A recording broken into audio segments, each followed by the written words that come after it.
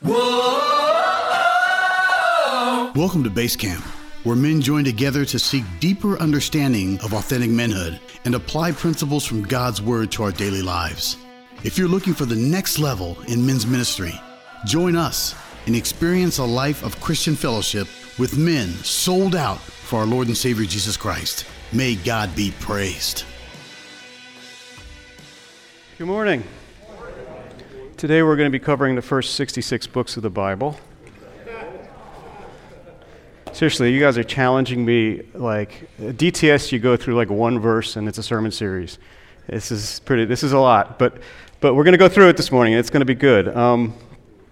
So those of you who have kids in college, you can probably relate to this. It's the dreaded drop-off day. Okay, you've probably been through this. For my oldest daughter, for me, that was the most traumatic drop-off day that I remember. We were dropping Sophie off at VCU, and she seemed really far from ready. She was young, she was scared, she was sad, she didn't really want to be there, she wasn't sure about anything. And so we had to go anyway. We schlepped her stuff up like 19 floors because she was at the top, of course, the top floor of the freshman dorm in Richmond there. And we got her all set up, and she looked at us and it was kind of like she wanted to rip the Band-Aid off. Just go. So we kind of got together and we kind of had that collective cry, and yes, Dad's cry. And then she asked us to leave and not drag things out. So my other kids went out first, and Amy went out after that, and I was the last one out. And I was kind of walking out, and I'm closing the door, and she's looking at me right through the door, and she's got these, if you know Sophie, she's got these big, beautiful brown eyes just filled with tears. And I'm closing the door, and of course, my own eyes are just filled with tears. And it's like I'm closing the door, in that moment, but also on a whole stage of life. I don't know if you've been through that, but it was one of those monumental transitional events. And so some of you might be experiencing events like that right now, these events that kind of alter the course of your life. It can be positive things like going through college or things like that, but it also can be negative. It can be negative, like a diagnosis, a lost loved one, a divorce. Who knows what you may be going through. But one thing I want you to see is that whether good or bad, these transforming events have one thing in common, and that's that God has a purpose in them. So when we see this, attacked by my wire here.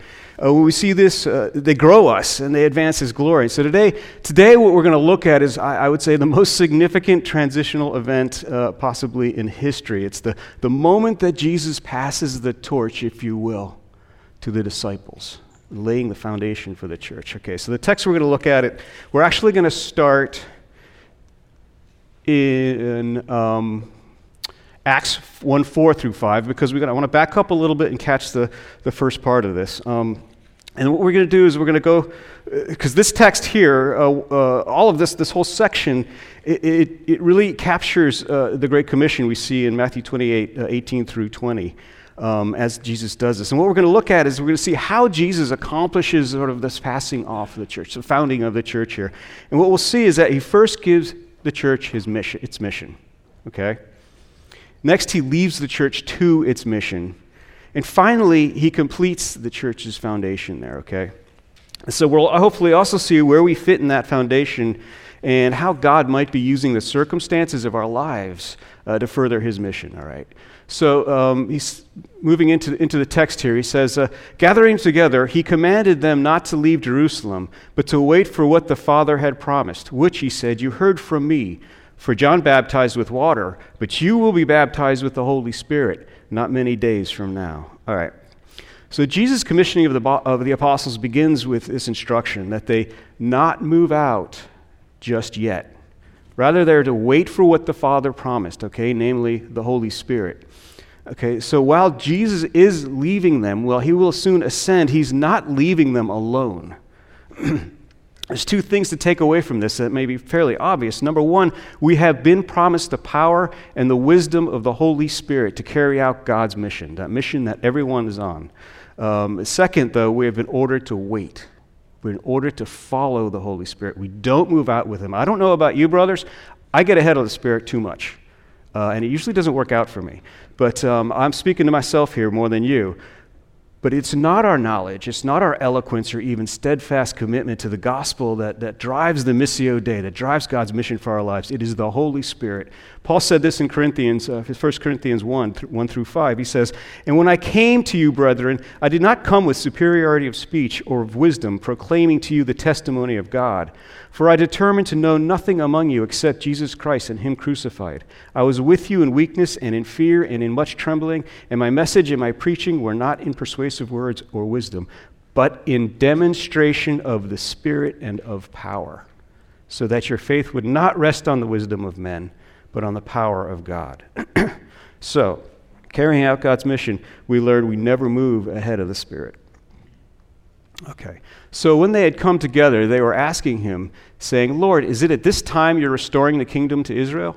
And he said to them, "It's not for you to know the times or epochs which the Father has fixed by his own authority." Okay, so we come to this point, and it looks like the apostles here are confused with respect to the purpose of the coming of the Holy Spirit. They have correctly understood Jesus to be Messiah, of course, and they're still anxious. They're still anxious for his kingdom, as they have been throughout the scriptures.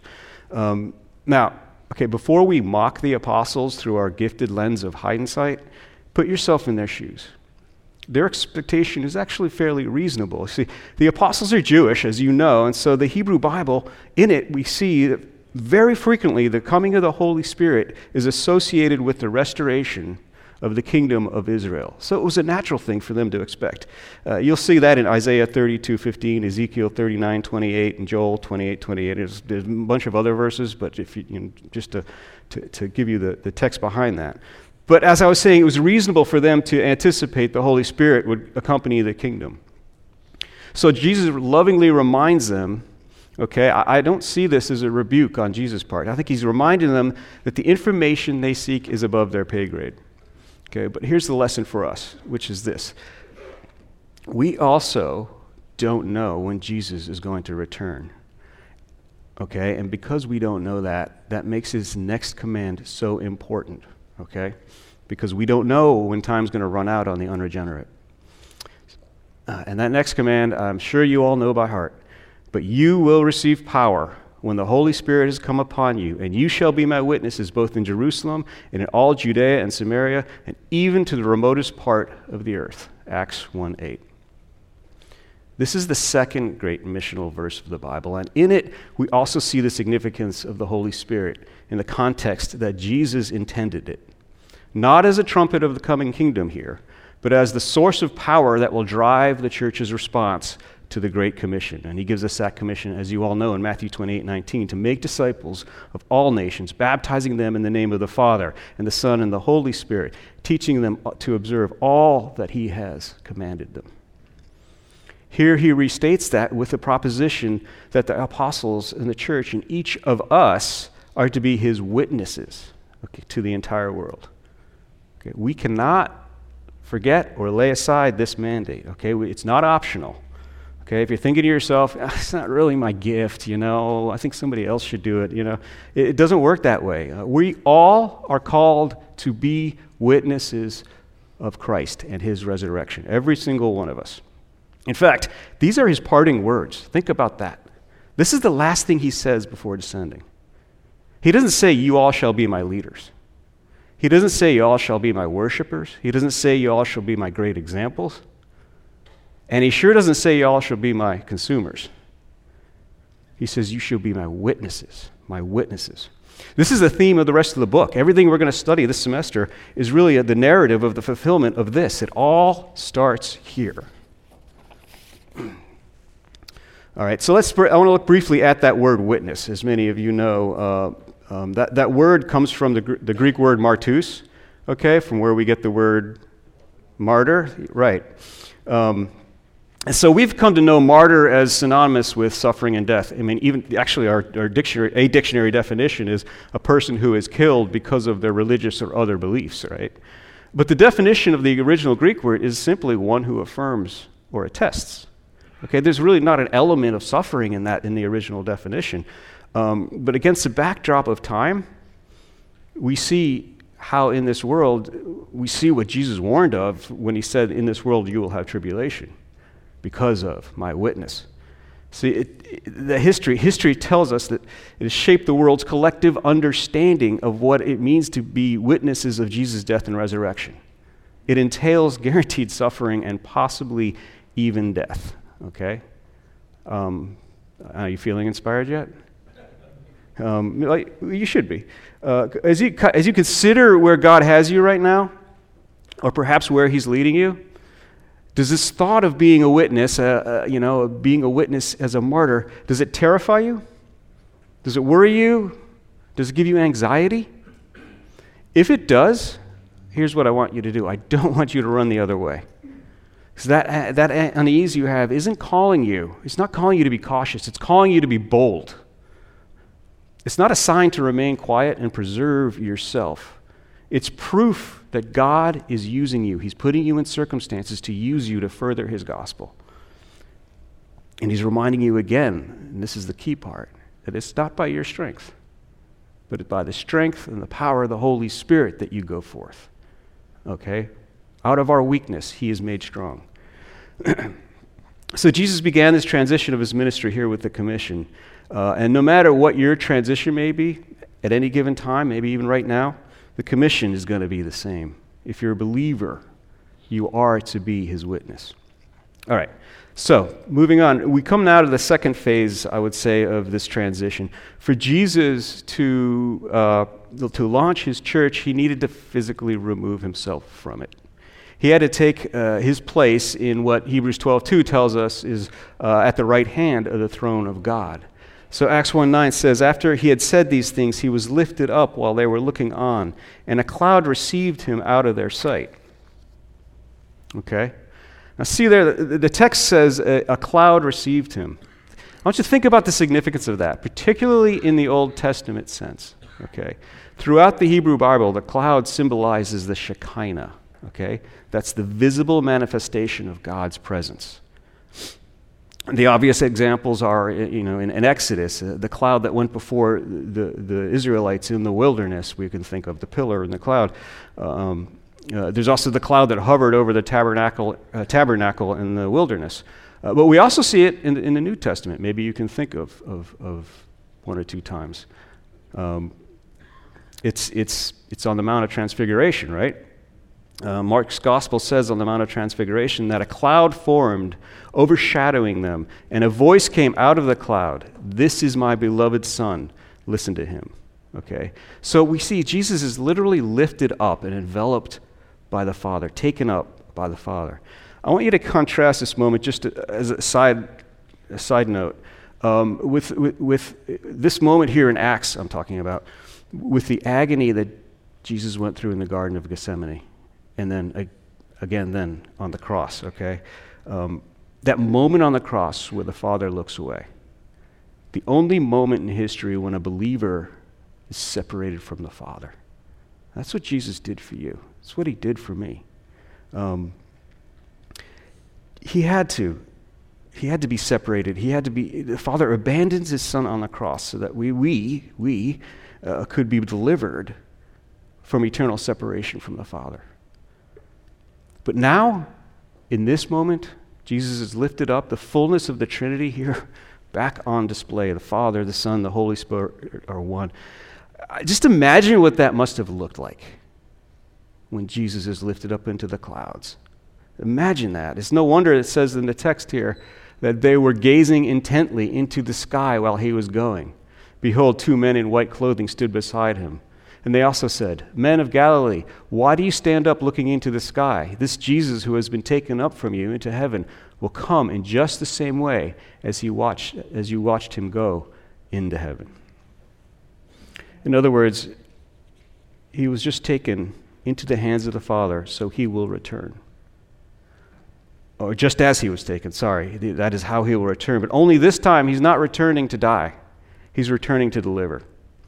Okay, now there's, again, so much here to unpack. It's not going to happen in 20 minutes or so, but I want to at least bring you back to Jesus' transition of His ministry here and the mission of the church and what it says about that theme.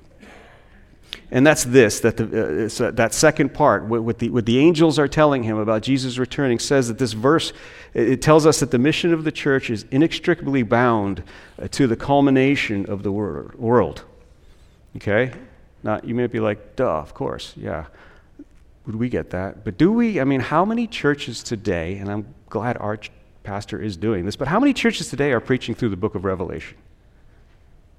Maybe before you came to BCC, how many of you sat through a sermon series on Revelation?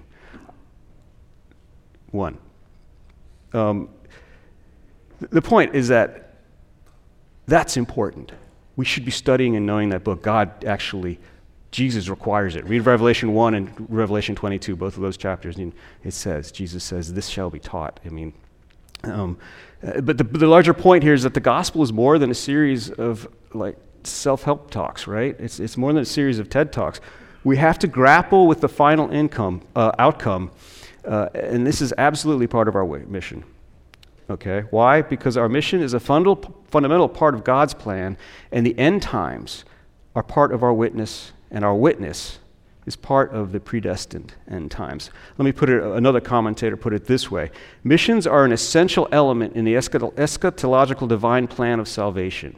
The missionary work of the church is the eschatological foretaste of the kingdom of God, and the biblical hope of the end constitutes the keenest incentive to action. All right, so Jesus now has given the commission and passed the torch to the apostles.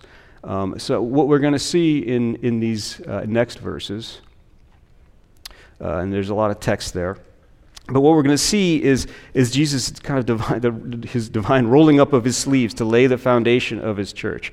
I'm not going to read through that. What I want you to focus on, though, is that last sentence there. These all with one mind were continually devoting themselves to prayer, along with the women, and Mary, the mother of Jesus, and his brothers.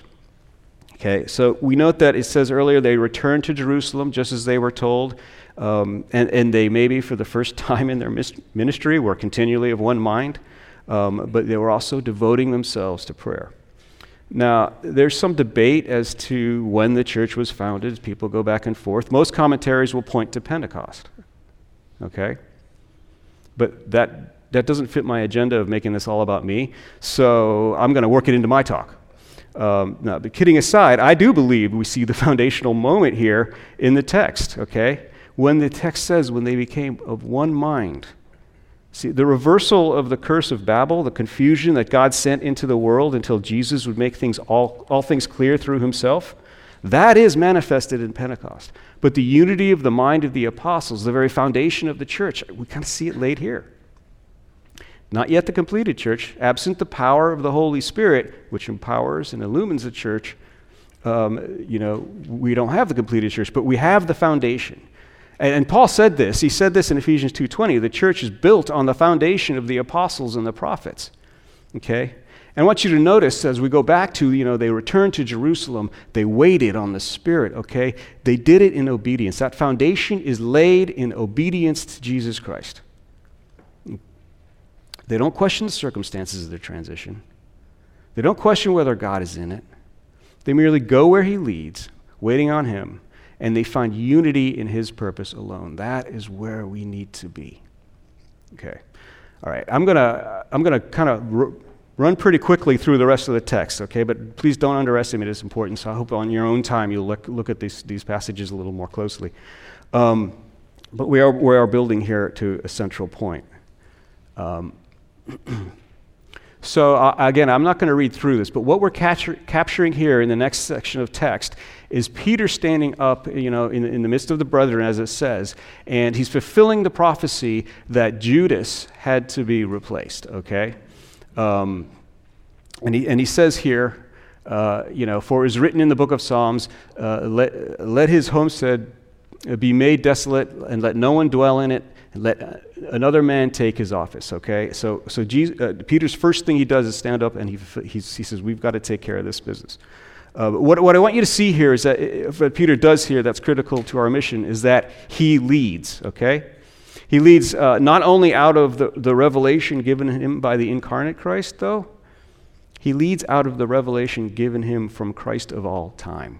Okay? Peter ties together the old and the new, just as God intended. I think in this really reveals God's plan for the church that was laid before the foundation of the world. See, he references Psalm 69:25 and Psalm 109:8, and in doing so, shows that they are to remain obedient to God's plan for the church as it was revealed in the entirety of Scripture. All of it. The mandate was clear. There are to be 12 who form the foundation of the church, and these must be witnesses of the resurrection, okay? One was missing, and as prophecy prescribed, and he had to be replaced, again, as prophecy prescribed. So again, we see Peter in one more way fulfilling what Paul described in the foundation of the church that's built on the apostles and the prophets. It's all coming together. God's plan. Again, we also see that Peter led. See, when the transition came, when Jesus was lifted up, Peter stepped up. They were not yet ready for their mission. They were waiting on the Spirit, but they had some work to do in the meantime, which was to complete the foundation according to the expressed will of God.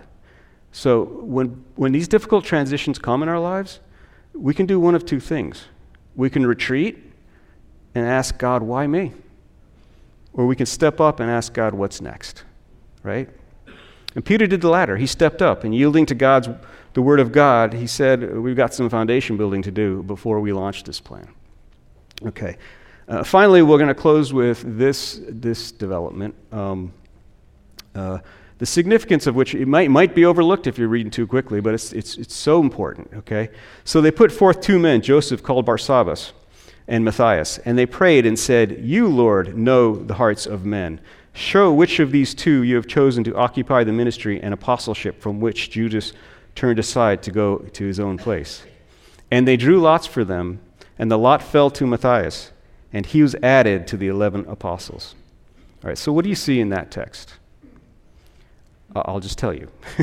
It is the manifestation of Jesus' promise in Matthew 28:20 that I am with you always, even to the end of the age. Okay, how do I see that? Well, we could have a whole lesson here on the significance of drawing lots in the Bible, but the bottom line is this. This is the act that leaves the decision to God. It is Jesus who selects Matthias and finishes off the foundation of his church. It also shows us that the biggest part of the apostles' taking of the torch, the accepting of the transition of the responsibility for the church, is that they know they're not doing it alone, and they're not doing it on their own power. They are yielding to Jesus. They are following his lead. All right, one other point here. I said Jesus finished the foundation of his church, but that's not entirely accurate. You know, he wasn't finished. Indeed, he never stops building that foundation.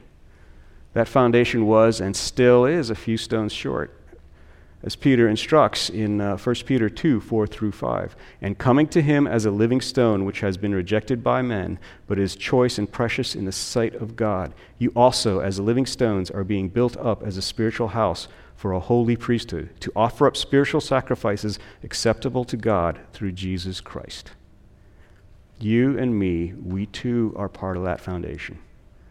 Okay? If you're a believer, that next stone may be the person right next to you. The person at work. Could be any number of people in your life. If you're not a believer yet, that next stone needs to be you. Okay, it's time to join the foundation established before the creation world. It's time. Let today be that day. If you're in that boat, join the foundation. See, there's one point, here's one point. There's many points to all of this. It's a lot of text, but just here's one takeaway. Every one of you, and myself included, is facing or will face, or perhaps has faced, some way in which God is passing the mantle to you to be his witness through the circumstances in your life. There's always a time where God is going to trust you with his mission. He may not do it, however, in conventional ways. As a stone in his foundation, you're called to step up and trust that God has a plan. No matter the circumstances you're in, he's got a plan.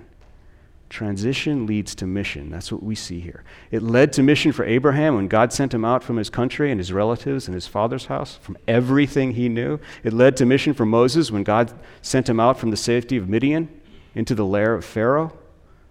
It led to mission for Paul when God upended him on a horse and sent him blind to a no-name disciple in Damascus. Well, he had a name, Ananias, but how many people knew him? If you're facing transition, you may be experiencing mission.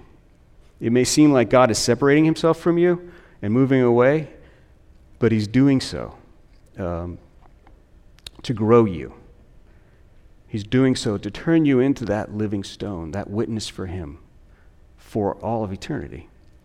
I'm going to close this with prayer, but I want to just finish with just this much. That my daughter, Sophie, she went to school. She was scared. But last December, she graduated from that school, a whole new woman. And in that time, she came to Christ. And in that time, she became this remarkable young lady who's actually now working for one of our brothers, Jim Neighbors, right now, doing some work with him. So transition leads to purpose. It really, really helps. So I want to pray for us now. And then what we're going to use is maybe walk through these discussion questions. But I want you all just to reflect on where God has you right now and how that moment is drawing you into his mission to be his witnesses. Father God, we come before you so incredibly, incredibly grateful for what you have done. Father, you've made a way for us through the blood of your Son that we can be with you in eternity, Lord. But your work's not done. Your work is not done. You've called us to be your witnesses. You've called your church to stand up and walk in the purpose you intended it. You've called us to be a light to the nations, Lord. I pray that every man in this room would know you personally, Lord, and would take up the mantle, to take up their place in the foundation that you have laid for the church, to be your witnesses to this world. Lord, give us the power of your Holy Spirit to do this. Give us the light, Lord. Give us the strength. And may we not walk out without you with us, Lord. And we just pray these things to you, Jesus, and ask that you bless us in your holy name. Amen. One for all.